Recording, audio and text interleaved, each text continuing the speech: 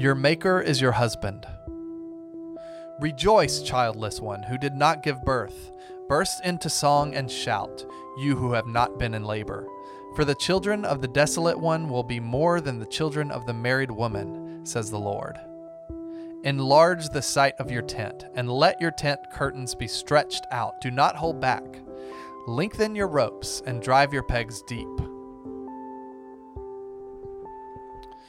Do not be afraid, for you will not be put to shame. Don't be humiliated, for you will not be disgraced. For you will forget the shame of your youth, and you will no longer remember the disgrace of your widowhood. Indeed, your husband is your Maker. His name is the Lord of armies, and the Holy One of Israel is your Redeemer. He is called the God of the whole earth, for the Lord has called you. Like a wife deserted and wounded in spirit, a wife of one's youth when she is rejected, says your God. I deserted you for a brief moment, but I will take you back with abundant compassion.